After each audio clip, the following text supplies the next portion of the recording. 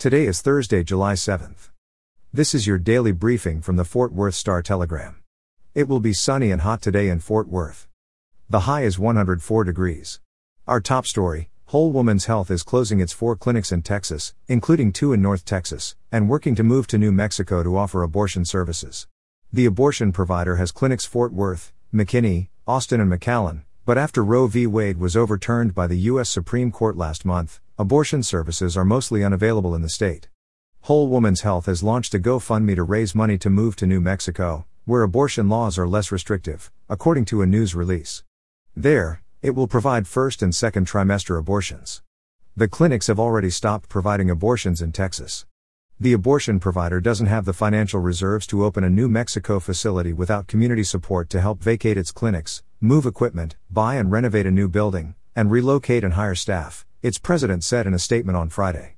In Texas news, a Uvalde police officer asked for a supervisor's permission to shoot the gunman who would soon kill 21 people at Robb Elementary School in May before he entered the building, but the supervisor did not hear the request or responded too late, according to a report released Wednesday evaluating the law enforcement response to the shooting.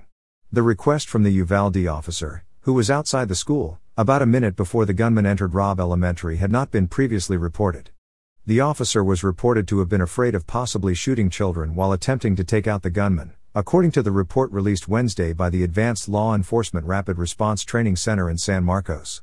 The report provides a host of new details about the May 24 shooting, including several missed opportunities to engage or stop the gunman before he entered the school. The lack of response to the officer's request to shoot the suspect outside the school was the most significant new detail that the report revealed.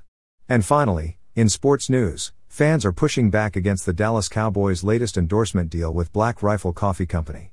The Army veteran-owned company includes products with gun and military themes, including AK-47 Espresso Blend, Silencer Smooth Roast, Gunship Roast, and Murdered Out.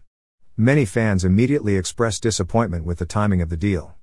The announcement came after shootings in Chicago and Haltom City this past weekend. For the latest in Fort Worth and Tarrant County news, visit star-telegram.com.